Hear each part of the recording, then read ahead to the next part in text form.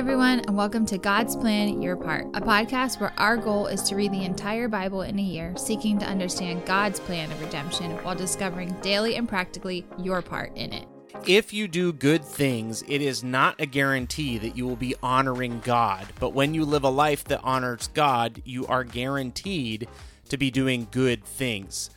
This is kind of a confusing concept, but it's a concept that Paul is tackling here in Romans, maybe the strongest way he tackles it. Today we're looking at Romans chapter 4 to 7, and it's definitely a lot about what faith is, what works are, and what a Christian life looks like. So for me, throughout these chapters, I feel like there's this mental picture I keep getting of just bondage, being attached to or held back from the freedom that we have in Christ by these different goofy things that I believe what it's speaking to in these chapters are what believers put on themselves that they think is right, but is actually holding back from the freedom that we have in Christ through his death and resurrection. Specifically, I noticed that in chapter 6 and chapter 7, but I think there was a little bit of callback even to chapter 4, where it says that although Abraham was not in the time of Jesus, he was justified by his faith, not because of the things that he was doing or the motions that he was going through. So I think that idea of bondage that Paul is trying to almost free his readers of is what the emphasis of these chapters was for me. Yeah, it's interesting, like chapter 4 focuses in on Abraham specifically, and I talked yesterday about how Paul is going to bounce back and forth between addressing the Gentile audience and then addressing the Jewish audience, and obviously here, when he's talking specifically about Abraham, he has the attention of the Jewish audience, and for Paul to say that Abraham was not a righteous man because of what he did, but because of what he believed, could be a little bit of a scandalous opinion. But then he makes the case that, you can actually read it for yourself in Genesis 15. The Bible says that Abram believed God and it was credited to him as righteousness. So it's not the things that he did, trying to have a son, or trying to sacrifice Isaac. It's not the things that he did that made him holy or made him right before God or ultimately that inherited him eternal life. It's what he believed. But because he believed, he did the things that he was called to do. So I think there's an interesting tension that exists in these chapters, because the obvious question to me is like, okay, so what do you say then to somebody who says they believe but don't actually do anything that looks like they believe? I think there's a lot of things that mark the Christian faith, at least in my younger years. I think today it's gotten much more loose. But for instance, when I was growing up, there were a lot of like the stand-up people that I remember from my life, like people who invested in my own life. There are characteristics of them that were marked by their faith. For instance, their language, the language they chose to use was like, it was pure. It was not vile in any way. And although that is like a mark of living a life that reflects God, that is not the way into heaven for them. So it's like similarities there in that Abraham did things to mark himself as a believer of who God was, but that was not what was going to save Abraham. Abraham had faith in God, just like those mentors I had. They didn't necessarily, they didn't claim that the fact that they used clean, pure language, like with whoever, that wasn't what was going to bring them to eternal life, but it was a reflection of them glorifying God through their life and their language. Their faith ultimately is what is going to bring them into eternal life. Yeah, it's a good example. Like, just because you use good words doesn't mean anything. There's plenty of non-believing people that refuse to swear, and I think there's believing people that do swear, which is kind of an interesting tension. I think the culmination of this argument, the focal point is chapter 6, verse 1. What shall we say then? Are we to continue in sin that grace may abound? By no means.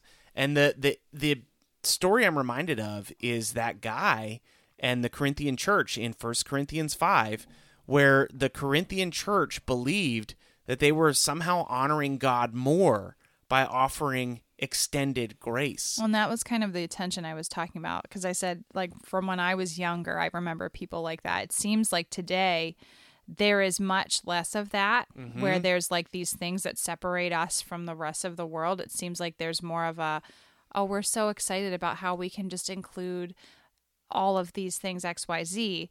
But on the flip side, when I think about, like, okay, for instance, when you walk into church, I think the last thing that you expect and probably prefer to hear are just people like cussing each other out. Like, that doesn't make any sense. That would get your attention pretty quickly. Right, exactly. So should we continue to go on reflecting the world and not God? By no means. Yeah. Yeah, I think it's interesting because Paul is writing this letter from Corinth. Like, he's in Corinth when he writes this letter to the Roman church. And I do wonder how much that context influenced what he was writing. Like, I'm wondering if he's sitting at his desk writing this letter thinking, you know what, I don't want to see the Roman believers fall into the stuff these Corinthian believers have fallen into, so I need to ensure them or teach them that just because you have grace and you have a significant amount of grace doesn't mean that you take advantage of that grace. And that's the argument that he develops even further, talking about being a slave to one or the other. He's saying when you are a slave to someone, you are obedient to that person. So it is impossible to be a slave to Jesus, but obedient to sin. I think I would like to call something out with that too. Yeah. The whole idea of slaves, and that's like where that bondage part comes in. I think being a slave to something can go one of two ways, and an unhealthy way. If you are, because some of you might hear that whole swearing comment and be like, oh my word, they think that swearing is bad. I will tell you right now, I definitely swear sometimes. However, if you are in a place where you think the fact that you don't swear or you don't do this or you don't do that, and because you don't do those things is your justification and your redemption to be in eternal glory with Jesus, you're not in a great spot. On the opposite end of that, we also don't want to be in a place either where we are proud of ourselves with how tolerant we are of sin. So I think you can go both ways with that and like definitely fall to two negative places and take it, I don't know, wrong directions on both ends. That's the real tension that exists in this church too, where he's trying to address Gentiles that believed one thing from their past and Jews who believed another thing from their past. And the Gentiles fell into embracing grace and like abusing grace, and the Jews fell into abusing legalism. So like both have a part of the whole. And you'll notice that he goes in chapter 7, he talks about the law and sin. And he basically talks about how we don't need to hate the law. The law is a good thing, but the law is not what saves us. If you look at chapter 7, verse 7, what then shall we say? That the law is sin? By no means. So the language itself is actually the same at the beginning of chapter 6 and in the middle of chapter 7. Yet if it had not been for the law, I would not have known sin. So the law exists to teach us what's right and wrong, but the law did not die for our sins. The law is not the propitiation. We talked about that word yesterday. The law is not the propitiation for our sins. It's the blood of Jesus that has paid for our sins. Therefore, it is our faith in Jesus and his redemption that gives us right relationship with God. And if you put something there that doesn't belong there, you will go down the wrong path. And what's funny too is if you think about when the law was given to Moses, what then can you say for the believers in God before that? Like, do you know? Like Abraham. Right. Like, what does that say about them? Yeah. So faith existed before that as well. It just so happened that God gave specific instructions for the reflection of himself through his people. So it's an interesting piece. I like Romans. It's interesting because it's like almost like an academic exercise. It's a little bit less personal. I don't know if that's fair to say or not, but it is really interesting how applicable God's word remains today. because this is definitely an argument today. This is definitely something we need to be aware of today. So a good part to take away today for the your part is to hold the tension that Ryan was talking about earlier of grace versus repentance. We obviously want to have grace for others who are beginning to understand who God is, who Jesus is, and the role that they have in their eternity, but also remembering that repentance is key. We don't want to continue living a life that reflects sin and not God. So think about those two things today. Maybe think about a person that you could apply this to in your own life. Who can you talk to about this or show that same reflection of who God is through your own actions and words today. So thanks for joining us in Romans today. We'll be back again with more Romans tomorrow. Thanks so much for listening to God's Plan, Your Part. Don't forget, it is always more important that you listen to God's words rather than our words. So please stick around to hear the reading for the day or go and find it in the Bible and read it yourself. If you are enjoying the podcast, please leave a rating and write a review on whatever platform you are using to listen to us. Now that we have all that out of the way, here is the reading for today. Romans chapter 4. What then shall we say was gained by Abraham, our forefather according to the flesh? For if Abraham was justified by works, he has something to boast about, but not before God. For what does the Scripture say? Abraham believed God, and it was counted to him as righteousness. Now to the one who works, his wages are not counted as a gift, but as his due. And to the one who does not work, but believes in him who justifies the ungodly, his faith is counted as righteousness. Just as David also speaks of the blessings of the one to whom God counts righteousness apart from works. Blessed are those whose lawless deeds are forgiven, and whose sins are covered. Blessed is the man against whom the Lord will not count his sin. Is this blessing then only for the circumcised, or also for the uncircumcised? For we say that faith was counted to Abraham as righteousness. How then was it counted to him? Was it before or after he had been circumcised? It was not after, but before he was circumcised. He received the sign of circumcision as a seal of the righteousness that he had by faith, while he was still uncircumcised. The purpose was to make him the father of all who believe, without being circumcised, so that righteousness would be counted to them as well, and to make him the father of the uncircumcised, who are not merely circumcised, but who also walk in the footsteps of the faith that our father Abraham had before he was circumcised.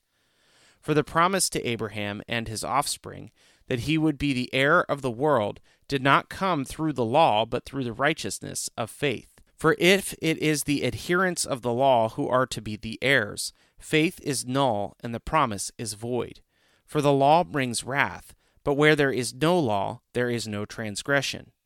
That is why it depends on faith, in order that the promise may rest on grace and be guaranteed to all his offspring, not only to the adherent of the law, but also to the one who shares the faith of Abraham, who is the father of us all. As it is written, I have made you the father of many nations, in the presence of the God in whom he believed, who gives life to the dead and calls into existence the things that do not exist. In hope he believed against hope, that he should become the father of many nations. As he had been told, so shall your offspring be. He did not weaken in faith when he considered his own body, which was as good as dead, since he was about 100 years old, or when he considered the barrenness of Sarah's womb. No unbelief made him waver concerning the promise of God, but he grew strong in his faith as he gave glory to God, fully convinced that God was able to do what he had promised. That is why his faith was counted to him as righteousness. But the words, it was counted to him, were not written for his sake alone, but for ours also. It will be counted to us who believe in him who raised from the dead Jesus our Lord, who was delivered up for our trespass and raised for our justification. Chapter 5. Therefore, since we have been justified by faith, we have peace with God through our Lord Jesus Christ. Through him, we have also obtained access by faith into his grace in which we stand, and we rejoice in hope of the glory of God.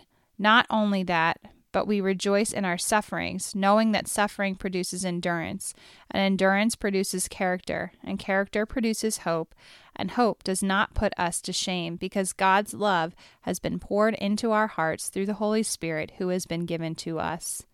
For while we were still weak, at the right time Christ died for the ungodly. For one will scarcely die for a righteous person, though perhaps for a good person would one dare even to die. But if God shows his love for us, in that while we were still sinners, Christ died for us.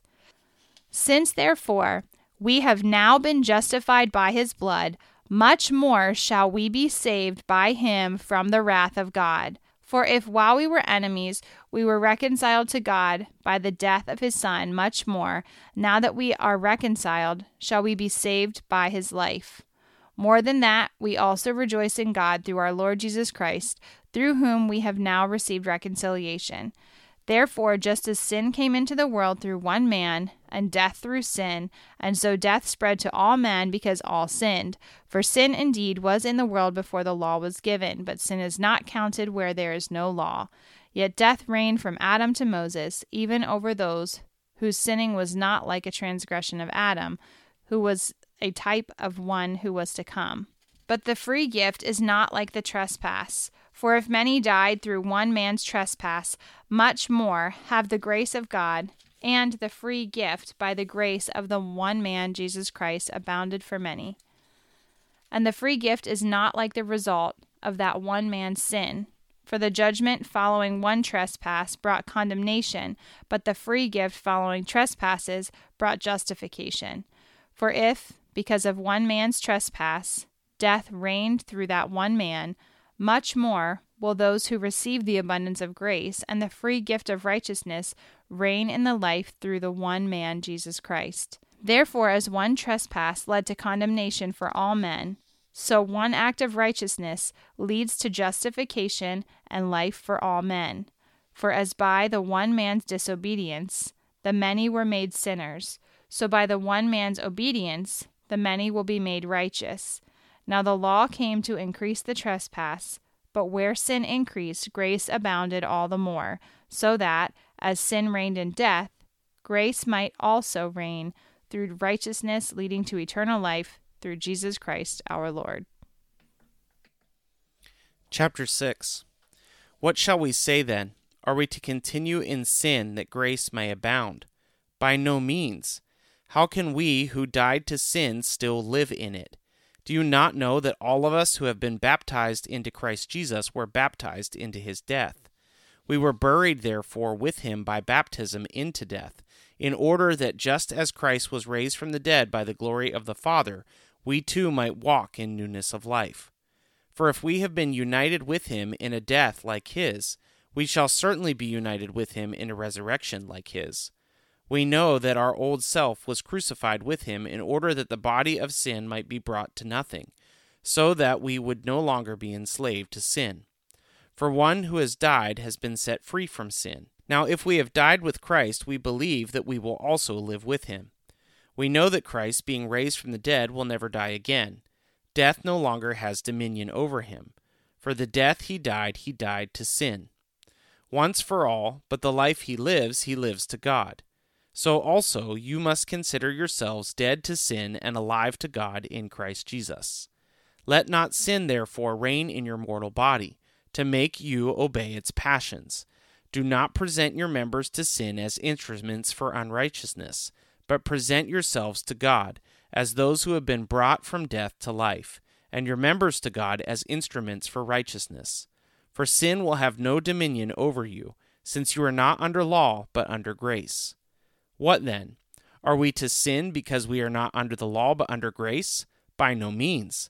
Do you not know that if you present yourselves to anyone as obedient slaves, you are slaves of the one whom you obey, either of sin, which leads to death, or of obedience, which leads to righteousness? But thanks be to God that you who were once slaves of sin have become obedient from the heart to the standard of teaching to which you were committed, and having been set free from sin, have become slaves of righteousness. I am speaking in human terms because of your natural limitations.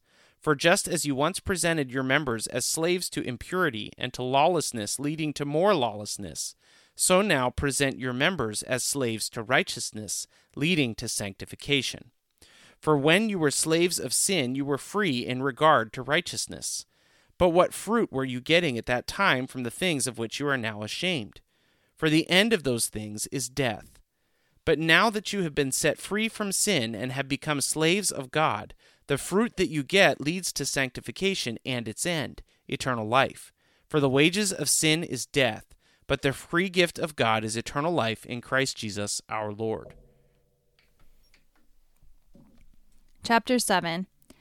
Or do you not know, brothers, for I am speaking to those who knew the law, that the law is binding on a person only as long as he lives? For a married woman is bound by law to her husband while he lives, but if her husband dies, she is released from the law of marriage.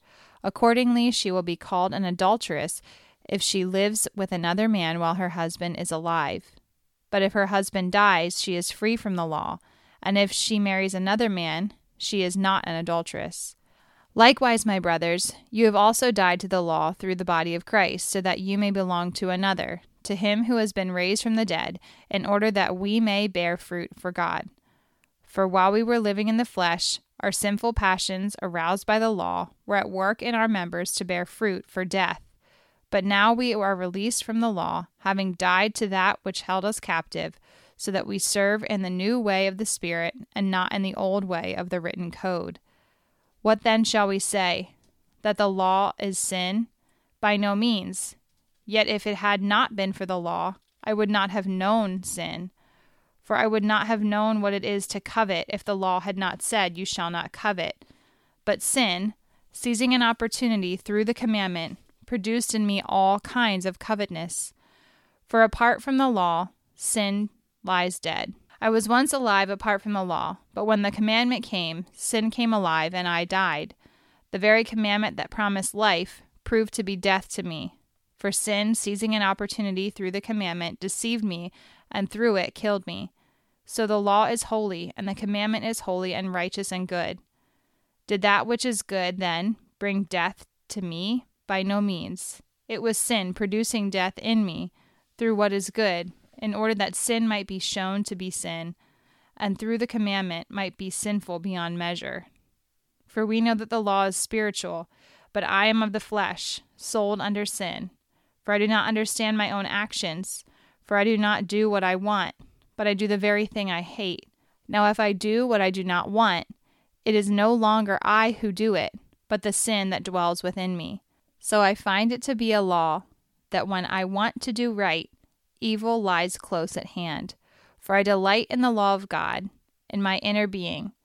But I see in my members another law waging war against the law of my mind and making me captive to the law of sin that dwells in my members. Wretched man that I am, who will deliver me from this body of death? Thanks be to God through Jesus Christ our Lord. So then, I myself serve the law of God with my mind, but with my flesh I serve the law of sin. Thanks so much for listening to God's Plan, Your Part. If anything stuck out to you, if you have any questions, or if you'd like to receive a Bible, you can email us at godsplанyourpart@gmail.com. Also, if you're enjoying the podcast, please consider supporting us through the link in our description. We love that you're on this journey with us, and we hope you have a great day. See you tomorrow.